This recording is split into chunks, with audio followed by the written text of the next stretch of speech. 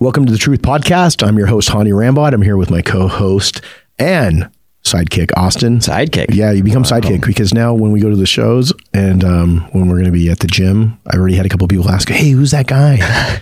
It happens all the time. You'll just have to get used to that. Yeah, we were at Absolute Recomp and they're like, hey, who's that guy? It's just, mystery. That's right. Just behind the camera. Yeah. Yeah. Well, you know what? What's funny is the fact that we have not done a Q&A in a long time. I haven't done it since I've been in Texas. Yeah, it's my first one. Yes, it's your first one. And I think I'm changing up the format a bit now because what I learned about the other one from feedback was the fact that they just want more questions answered. Mm-hmm. I think that they appreciate, a lot of the listeners appreciate going into depth, but I do think that a lot of them said, could you answer a few more questions? Yeah. So I'm going to try something a little bit different. We're going to go ahead. You have a list of questions that were asked to you on the eVision page, and then I have ones from my personal page, and then we'll kind of go back and forth. Yeah.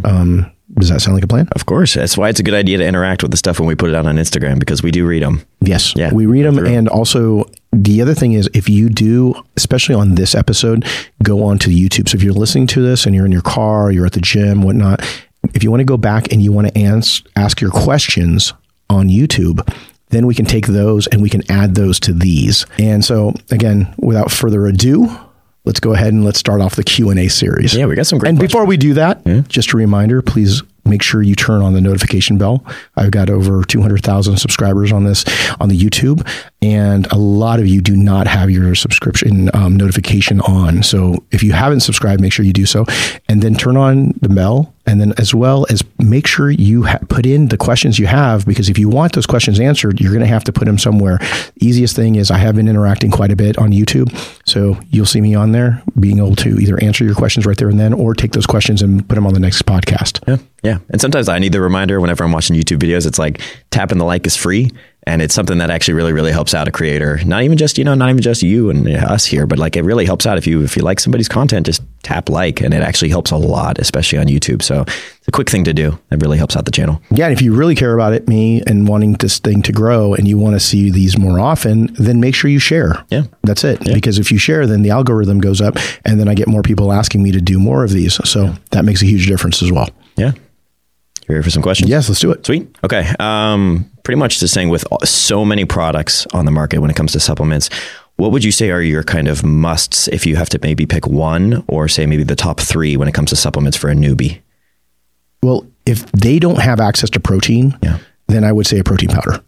If they have access to protein in terms of food, or they already have like a staple protein powder in the house, then I would say a pre-workout. Because whether it's something that's caffeinated or something that is non-caffeinated, just to help with blood flow, but make sure that you're taking a pre-workout that has blood flow agents in it, because you want to make sure that you're going to get that skin tearing pump. Yep. You want to be able to get that fascia stretch so that you can be able to get rounder and fuller muscle bellies. You want to feel like, obviously, if it's got creatine in it, even better. If you're going to have to take it separately, then that now you gotta pick one, or you gotta pick one or the other. And quite honestly, that's a hard decision. That's why I've included creatine in my product, but with EVP 3D or Extreme. But it's one of those things where a lot of people don't understand that how much it helps when you have blood flow agents, something that's going to help increase nitric oxide. So if I had to pick one product, it would definitely be pre-workout, because I make sure I have enough protein from food. Yeah. But that's the thing. If you don't, and you're someone that needs help with your protein, then I would lean towards a good protein powder, preferably an isolate, to get it in faster and be able to get absorbed at a higher rate. But a great pre-workout that's going to help with blood flow, and it's going to help with being able to help strength, focus, all of those things, because we all have those tired, hard days, and we don't want to go to the gym. And getting something in there that's going to get you at least focused, if not focused, with stimulant is going to be basically up to you. Everybody's a little bit different, but getting that pre-workout in would be it. Well, yeah, because if you're not actually training hard, then the other supplements aren't really going to do their job anyway, the extra accessories at that point. So you got to make sure you're training hard enough. And so that's where that's going to come in handy. So yeah, awesome. All right. Great response there. This is kind of an interesting one. Being the GOAT, they're calling you the GOAT. I think they call me the GOAT because I know I'm a Capricorn. Being the GOAT coach, what would you say are both the goods and bads about coaching today? The goods and bads about coaching today is because of the lack of really concise, accurate information. I think everybody puts their spin on the drugs, and everybody puts their spin on even the misinformation of diet, the misinformation of training. I think that there's that, but mostly because of the drugs, because that's the most harmful. Like if you overtrain, you might end up not being able to get gains, or you undertrain, or whether you overeat or undereat, that's going to create harm to some degree. But the bigger harm that's being created at this point are the drugs, all of the peptides, all of the SARMs, all of these things that are not necessary like everyone thought they were. Yeah. And I think some people are starting to listen a little bit more because of, unfortunately, it took a lot of deaths where people had to pump the brakes. Yeah. But at the same time, I do think that sometimes things get sensationalized and people kind of go down deeper down that road because they're like, wow, this guy won that show, or this guy won that show, even though he passed away, whether it was an Olympia or whether it was a Arnold Classic champion. Yeah. And I just sit there and you go, please stop the madness. We talked about that in one of the prior episodes. And I think that you got to really understand that that's the hardest thing for me. And that's one of the reasons why I've been much more vocal about this right now. And I think that, I'll just say it right now, is insulin. Insulin is the absolute devil when it comes to bodybuilding. And a lot of people sensationalize insulin. And I feel that it is something that you should not be taking. I don't think it's necessary. I do not think that it's something that you have to go around and say, hey, because A, B, or C person did it. And I think that if you are experimenting to that level, you're literally just a fraction away from killing yourself. Yeah. Because it's not like, hey, if you took testosterone and you took an extra cc or half a cc that you're going to, pass out and die. With something like insulin, that will happen if you undereat or if you end up not timing your food right or whatnot. It happens all the time. Yeah. With both bodybuilders as well as diabetics and everything else. And you have to understand, this is not something to be played with. It really isn't. So at the end of the day, I would say that is the number one thing I hate about the modern day bodybuilding is it's become this chemical warfare situation. So that's the hardest thing. And I'm going to keep talking about it as much as I can to make sure that these people understand that the training and the nutrition are the most important things, and everything else are just add-ons and to various degrees. And if you do not have the genetics for it, you shouldn't be taking the drugs because it's not going to work anyways. Exactly. They're not going to turn around and make you into something you're not. And that's it's just going to accentuate what you already have. They don't make you. You can tell whenever, we even talked about this in the first podcast, you can tell when you look at somebody if they have the potential, even when they're much smaller. You said you've seen it in tons of people very, very early on in their career, like that person's going to be big. Yes. You can tell before you put all of those in there. So like when people are trying to essentially turn themselves into that just with more PEDs, it just makes no sense. No. And you just end up getting a lot of side effects, and then you're just chasing your tail at that point. Yep. And unfortunately, there's been some people out there that are even YouTubers and this and that. And then you hear about these people and they go, this person either had a stroke or they had a heart attack or God forbid, they pass away. Yeah. And what happens is sometimes people learn from that, but sometimes other people, like I said, it's sensationalized, and you got to make sure that you don't go down that rabbit hole. Yeah. Cause it's unfortunately attached to that, like what I would say, the bad side of the champion mindset of just whatever it takes. Doesn't matter what that entails, going as hard as pushing to the brink and everything. Like, part of it is being able to be around so that way you can do those things still, and not pushing to that limit. Because anytime I hear somebody throw that word out there as far as like insulin or things to that level, I'm just like, oh, okay, it's almost the level of like adrenaline junkie. Yeah, they're quick kill drugs. Yeah. Okay. Yeah. Diuretics and insulin are quick kill drugs. Yeah. Okay. Testosterone long term can definitely do damage, especially if you have high blood pressure, and it sets off a lot of things: heart disease, heart blood pressure, kidney damage, all these things. Kidney damage usually is because of also the blood pressure issue. But one of the things that you got to remember is those things can kill you very, very quickly. Yeah. And that's where you want to do. You got to understand it's like danger, Will Robinson. Yeah. So I think, next question. Yeah. What Olympian now or in the past would you love to prep for a show? God, I think I had this question a while back, and I might have even changed the answer now because there's been so many people, people would say, would you have liked a 70s bodybuilder, an 80s bodybuilder, or more of a modern day bodybuilder that's maybe even competing right now? And I always like to go back in the beginning stages of when I started following bodybuilding. And especially if I know what I know now, would it be a dream to train Arnold Schwarzenegger? Absolutely. Yeah. Absolutely. Because I'd be like, hey bro, let's do some FSC7. We're going to do legs. Now, okay, actually kind of elaborating on that, is it Arnold, obvious reasons. But is it like, when you're thinking about this question, is it personality wise of like who you would like to be able to train and push or whatever it might be? Is it physique wise to see what you can do with them? There's a kind of a couple ways that I see that. With Arnold, it's all of the above. Yeah, because he's so just iconic, and he's got such a crazy personality.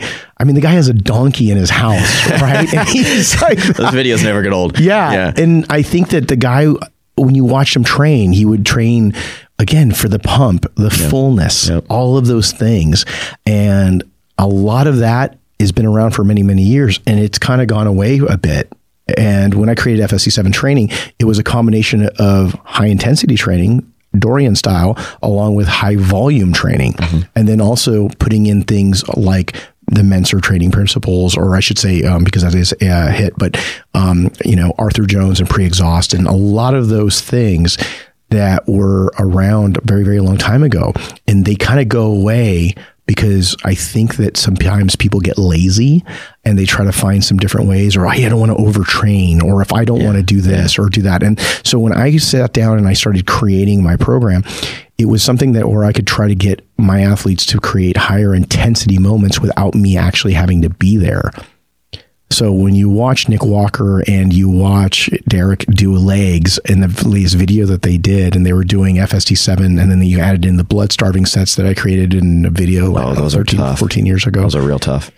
Those are, if you guys haven't seen it, you can go and see what I'm talking about. It's on my early YouTube videos, the FST7 series, on both defined and refined videos. But those blood starving sets, when you're doing leg presses vertically and you're keeping your legs upside down, the amount of pain and torture you go through there, it takes a lot. I did them 2 days ago. Did you? Yeah. There you go. I'm struggling. And now you're out back on stage now. Yeah, it's a terrible idea. Well, we'll see about that. But were you inspired? Oh yeah, 100%. Because of the video. 100%. Yeah. So whose reaction did you like better, Nick or Derek? It's funny seeing Derek. It's pretty funny. Yeah, those things. But then I was like, that's funny, and then I went and did it, and I'm just, okay, I'm in the exact same boat, if not worse. Yeah. So yeah. And so doing those types of things. So again, going back to the Arnold situation, so, being able to see what that would have done and how his physique would have been different would have been great, to be able to create a parallel universe. Exactly. And say, okay, let's take some of this information, go here and do that. Yeah. And then I would geek out and be like, okay, now let's go in and add modern day supplements, just modern day supplements that you can buy over the counter here right now. And let's add that to the mix and see what happens. It'd be outrageous. And then let's turn around and let's add in some of the different techniques like fasted cardio or this or that, because, they would just train for hours, right? Yeah. And so that's how they turned around and got lean. So I think that would be very exciting to see. And then again, the cherry on top would be just getting to hang out with somebody like Arnold and just see him at his prime, just talking crap. And try to get him ready for the Masters Olympia? Masters right now. God, he's got to be close to 80. We talked about that with Jay too. Oh. Yeah, but Jay's a whole different story. He's a very different story. He's definitely more in striking distance than Arnold Schwarzenegger. But they're both legends, and it would be epic to be able to see him do those kinds of workouts, because that's what I would have been like. Wow, if I could just sit there and go through that, what would that look like? That's one of those things that I wish there was a lot more training footage. It will, of course, there's a decent. There was no phones back then. Yeah, there just there was no phones. Not nearly as much. Next question. Yep. All right. So how do you balance out asymmetries in your physique during prep? Okay. So during prep, it's very similar than what you're doing in actually off season as well. You got to figure out what's causing the asymmetry. If it's an injury, then you're going to have to make sure you rehab in the off season so you can get ahead of it during the prep, because during the prep, you're not going to get that much better. Yeah. It's just going to be difficult. Yeah. So you try to get ahead of it. If you have an asymmetry because of an injury, then you really can't push the same amount of weight, whether it's like, let's say it's a shoulder injury, from the strong side to the weak side. So it's to get ahead of it before you prep. But then I've been a huge advocate about making sure to pre-exhaust with the weaker side, and also to do extra sets at the very end, and then do extra isolation exercises for that weaker side. All just on the weaker side. All on the weaker side. Okay. All on the weaker side. And then obviously therapy needs to be done so that you can try to create that. So again, I've had a client who did the Olympia in fitness, Fiona Harris. She had a really bad scoliosis, and we had to do a lot because her scoliosis was so big. She was almost like a question mark. And so she turned around and literally had to do a lot of different things to try to create symmetry in a very asymmetrical physique because of the fact that she has a scoliosis, curvature of the spine. And it was one of those things where it was like constantly looking at it and saying, okay, well, this rear delt is smaller than this rear delt. This needs to be done. You're going to have to do more sets and more exercises and more reps here. And so when you do your workout, we want to do an extra set with just the right side, an extra 5 to 10 to 15 extra forced reps at the end of these sets to be able to do things. All of those things that you need to work on. Sometimes it happens with women with glutes, right? One glute will be dropped over the other. Well, okay, well, get your back adjusted to fix your hips. You know, you have one leg that usually ends up being a little bit longer than the other. Happens all the time, even with people who don't have a scoliosis. But if you do, then you're more prone to it. And your hips are off, and then getting your chiropractic treatments, going to your acupuncturist to help with other things with recovery, as well as being able to do different things. Well, now you see everybody do cupping. That's like the big thing, right? Cupping. Everybody looks like they got attacked by an octopus walking around. Yeah, but honestly, I think it's got its place. Yeah. But I think something as simple as a foam roller will help that too. So when you end up foam rolling a lat and making sure that your lats are opened up, you know, or using a lacrosse ball and working on that so you can get your teres to open up, all of those things can make a big difference in your overall growth, and then your asymmetries can help get balanced out. So it's just not only stuff that you do in the gym, but it's the stuff that you got to do out of the gym to work on those asymmetries. Yeah, because I think it's interesting because if it's very straightforward what you were saying as far as like literally just train the other side a bit more. Yes. And I feel like to me that would feel very odd. You know, everybody has imbalance. I obviously have imbalances unless you're like, obviously, you know. No, everybody does to some degree. But that would like, it's very straightforward. It makes perfect sense. But to me, that would seem kind of odd. Like, oh, I would have to get used to that to do that. But that's it makes perfect sense. Well, I have a one that was staring at me here on the face, and I want to go over this one. From Hans. He says, can I start bulking even with 20% body fat and I don't have abs? No. So I'm a firm believer in, if your body fat is that high and you have abdominal, you know, your body fat in your abdomen is, you know, basically covered, your belly button's holding, you know, a couple of thimbles worth of water. You know, like that's the measurement tool. Half a cup of water. You know, when you everybody take a shower, is quickly running to their wherever to get a thimble right now and like measure out. Yeah. A thimble's kind of small. I'd go like half a cup, quarter cup, and you take a shower and you go dry off your legs, and like half a cup of water falls out of your belly button. No, there's no reason to bulk because what's going to end up happening if your body fat is too high, you're going to accumulate even more body fat. So the key is when your body fat is that high is to actually try to get some outlines of abs, bring your body fat down, or if you tend to put on a lot of body fat around your lower back, get those love handles down, or if you put it around your glutes or your legs, whether it's your male, female, you know, some people are built a little bit more like a pear. You want it really, pardon the pun, pare it down. You want to bring it down. So what happens is your body's effectiveness of building muscle goes way up, because now your body's ability to absorb the carbohydrates, the foods, and everything go way, way up when your body is in an optimal stage. The higher your body fat is, it's just very ineffective and very inefficient at being able to really increase the nutrient uptake. Got it. So what you want to do is you want to get into that sweet spot. So, and for me, every person's a bit different, but I'm going to go ahead and use an example. Let's say it's Hottie. Right? Hottie always stays so lean because he trains and he eats and he eats and eats and eats and eats. And so he doesn't blow up. He's always in really good shape. You know, there's some remnants of glutes all the time, but that's also a blessing and a curse because he trains so hard. He needs a lot of food to stay on top of it. So again, that's the extreme other example. But then when Phil was coming up in the very beginning stages, sometimes in the off season, he would get really soft. And then it was like, okay, it doesn't matter if you're going to from 270, 275, or if you go up, you know, somebody else, like even a Jay, if he goes from like, you know, if he was at 290 or 275 or 285 to 290, depending on where he was in his career, you'd look at him and you'd say, okay, well, you get diminished returns when you get too heavy because all you're doing is you're more likely to put on more body fat and you're putting less muscle on. But when you're in that really key phase of, you know, every person's different, but let's just say the sweet spot's in the low teens, or let's say it's like 10% or 12%, that you get into a certain sweet spot and your body's ability to put on more muscle and less body fat is dramatically increased. So it's just finding that perfect balance right there. It is. It's knowing where your body is able to recover at a higher rate, and you're not putting on just a ton of just extra weight that literally weighs you down. Yeah, because a lot of people kind of, you know, I'm sure you've seen it. It's very prominent now. It's very much the hard bulk. You know, if you're like, oh, the cut's going to be crazy because they see that, you know, their traps and their shoulders and everything maybe fill out a bit, but they're holding so much weight that, you know, the diminishing returns got to be also when you have to cut all of that weight, you have to drop so much. Yeah, that's not what you want to do because it's just too much. And that's where we've talked about it over and over again. You don't want to try to have to lose a ton of weight because you're never going to get shredded that way. You got to be in closer striking distance if you really want to make the best decision on how to get in your best condition ever, be in the best shape ever when you start your diet. So drop the weight first. Drop as much as you can within reason. Yeah. And then make sure then from there, you have a really good 12 to 16 week stretch goal. Awesome. Yeah. Sweet. Yeah. I had another one too. Let's see.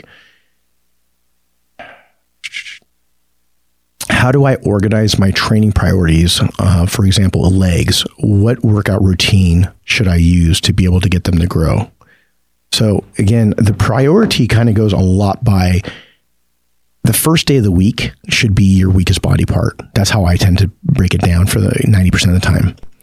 So if I have an athlete that really needs to work their legs, I'll get them to do that in the beginning of the week, right after their first day off, coming right off of, let's say if their Sunday is their day off and they want to, their first day workout day of the week is Monday, it would be Monday. Then they would be also training that same body part again on probably Thursday or Friday, depending on which body part it is.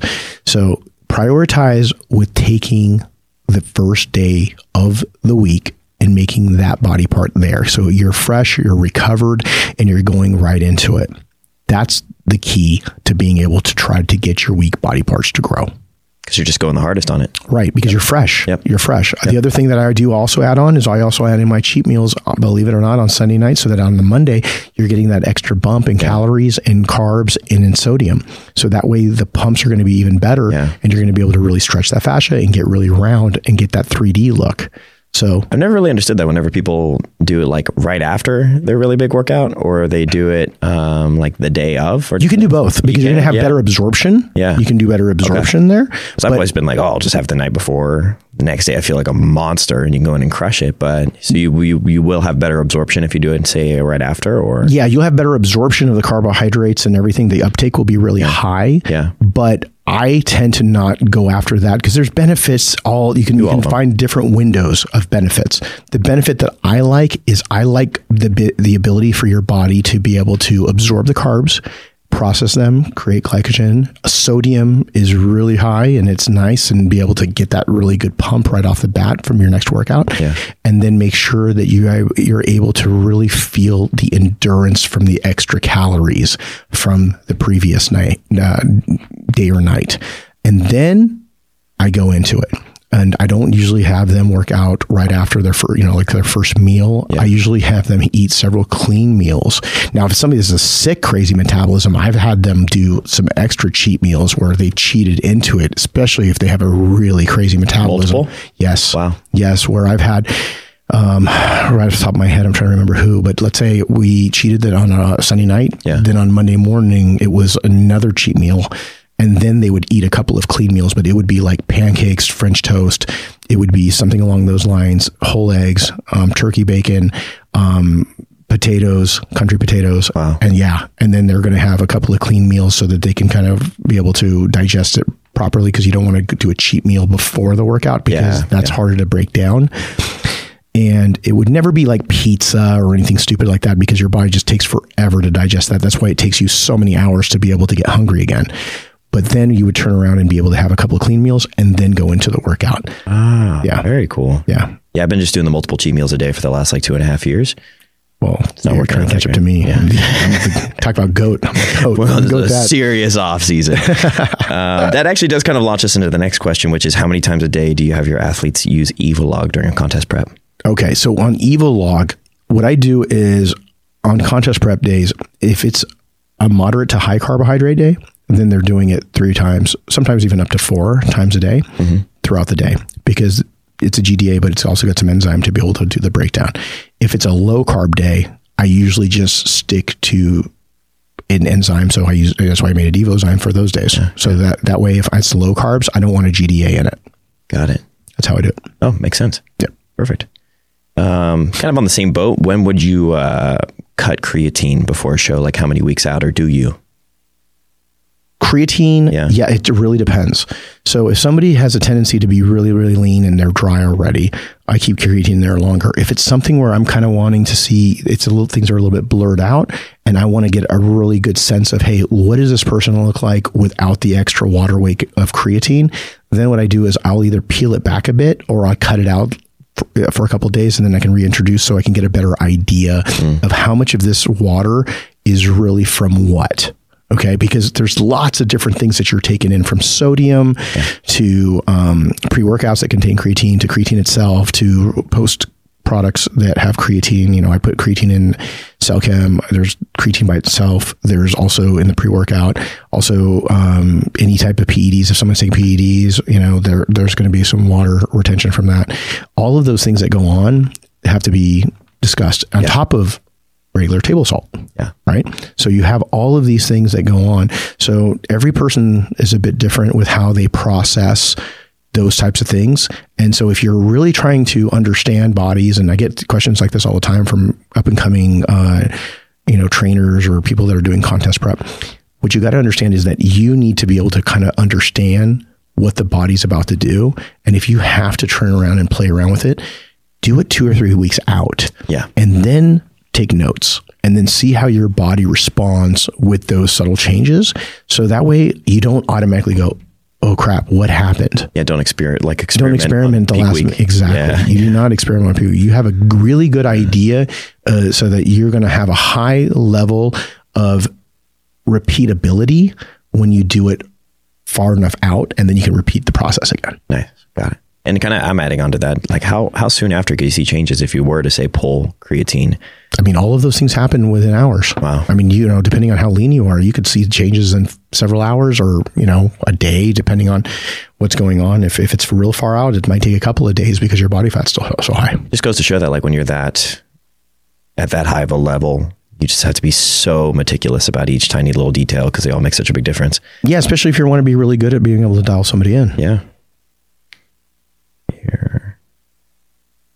All right, I have another one here.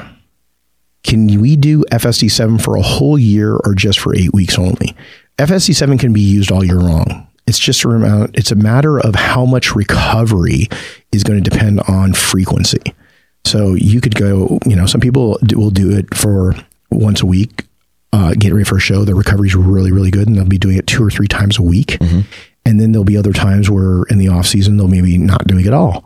And I think it's really dependent on who it is and how on top of their training and their eating they are. So if you're really on top of your training and you're really focusing on those weaker body parts, and the weaker body parts tend to be smaller, let's say your arms, you can do that more often because it's not going to be these apocalyptic training day like legs. Yeah. If you sit there and try to do FSD7 every leg workout, and then you're also doing it on back and you're also doing it on shoulders, you are going to be a mess. Yeah. You're going to be a mess. So you need to make sure you can understand your level of recovery. And that's what it's all about. It's about balancing out your level of output with your input with calories and recovery, and how you can be able to come back to that FSD7 workout again. And when I say FSD7 workout, I'm talking about including everything from like mini FSD7, and I haven't talked much about that, but mini FSD7 sets are like the 3 to 5 set range, or instead of just the 7 set range, but you're still using the 30-second rule where you're only resting for 30 seconds, or all the way up to doing things where we're doing FSD7s and supersets. You've seen me on my videos all over the internet where I've trained other, just all kinds of athletes where I'm doing supersets of flies with push-ups, and sometimes flies, push-ups, and then doing another variation of a push-up, or doing a press, doing all of those things, you can't do those all the time. No. You're not going to be able to do those things all the time. You'll be wrecked. But doing those periodically is what's really going to be done. I mean, you see Derek talking about it now because he's sharing some stuff. He's doing a lot more content. And he's sharing a lot of those things that I've taught him. Can only handle so much of that. That's right. It's a lot. That's right. I have one more on my end. That's going to be a bit of a pivot to a kind of a different topic, not training as much and everything. But what are your thoughts on the recent return of Sadiq? Oh, Sadiq. Yeah. God. Was there another competitor? I don't know. Coming from, no. Actually, it doesn't have a profile photo. So whoever that is, it could be. It could be another competitor. It's probably another competitor. Yeah, or it's Sadiq. He made this one's for you, brother. This one's for you. I'm very proud of him. You know, it's very difficult to be able to come back after several years of taking time off stage. I was there. I saw it. He looked great. I think that his conditioning was awesome. I think his back still needs to come up a bit. I think he knows that. I think, you know, I'm sure Big Steve told him that your back needs to still come up. But he did a great job. I mean, for him to take that much time off and go up against that lineup and being able to win, that's awesome. And moving to Classic, coming back. And exactly. Yeah. Doing all of that, you know, that flip flop back and forth. But he's the kind of guy that just was very, very tenacious. And he wanted to just make sure that he goes out there and he was able to cross his T's and dot his I's to be able to do that. And again, this isn't open bodybuilding. Open bodybuilding, it's much, much more difficult. So if you are turning around and trying to do this and you haven't competed in 4 years and you're an open bodybuilder or open bodybuilding pro or a previous Mr. Olympia from many years ago, it's going to be much more difficult than this.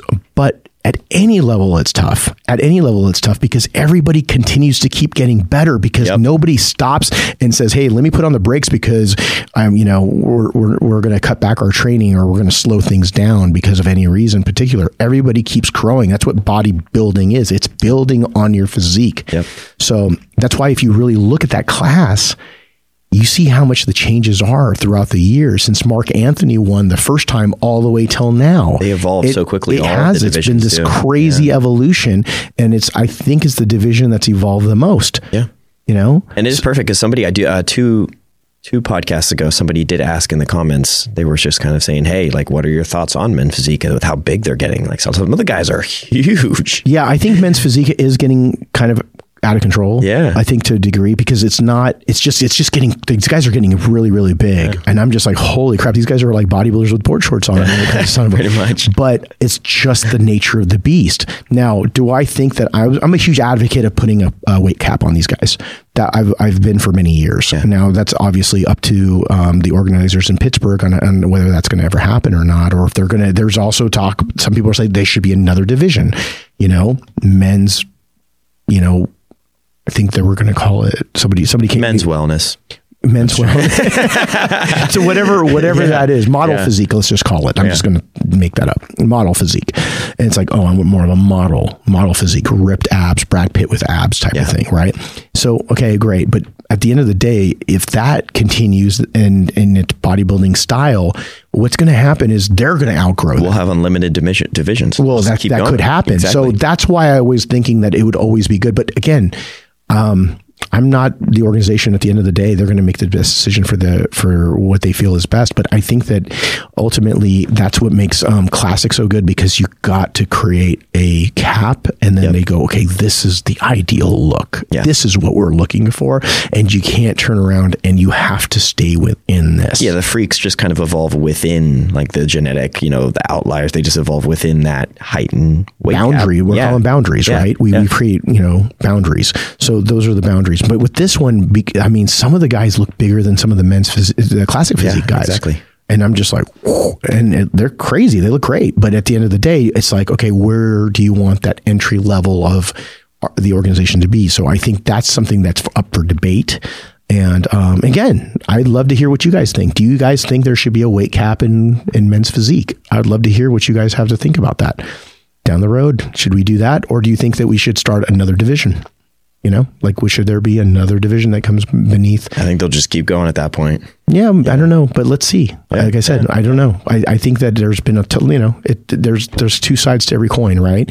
And there's stuff that you don't even think about, because if you add too many divisions, then what happens with the Olympia? What happens with that? It becomes a longer production, and So all of these things, but so far everything's been going really well. I loved wellness. Like wellness has been an amazing addition. Yeah. It's been great. It's such a cool division. Just the concept wise, the shape is incredible. It's definitely been a very fast growing. Yes. Very, very fast growing. And I think that, Figure has been something that's evolved. And obviously we had Sid Gillian here last week, and being able to see a lot of things that she's being able to do and being able to share with us. And we definitely want to bring her back on the podcast because she's a wealth of information. And I think that at the end of the day, it's a matter of what people want. So I think the organization is going to do just depending on where it goes with that. Yeah. So again, perfect. That was awesome, man. Yeah. That took a lot longer than I thought. I thought it was going to be like a 10-minute thing. And I was like, wow. We had some good questions. Yes. Just keep them flowing, though, because we'll keep putting those things out on Instagram. So keep an eye out for them. And, like you said, the comments on YouTube and dropping them there because, we read them all and it helps us a lot. But get creative with them. Yep. Yeah. It's been amazing, man. Thank you for our first Q&A back. Of course. Hani Rambod, my co-host Austin, and that's the truth.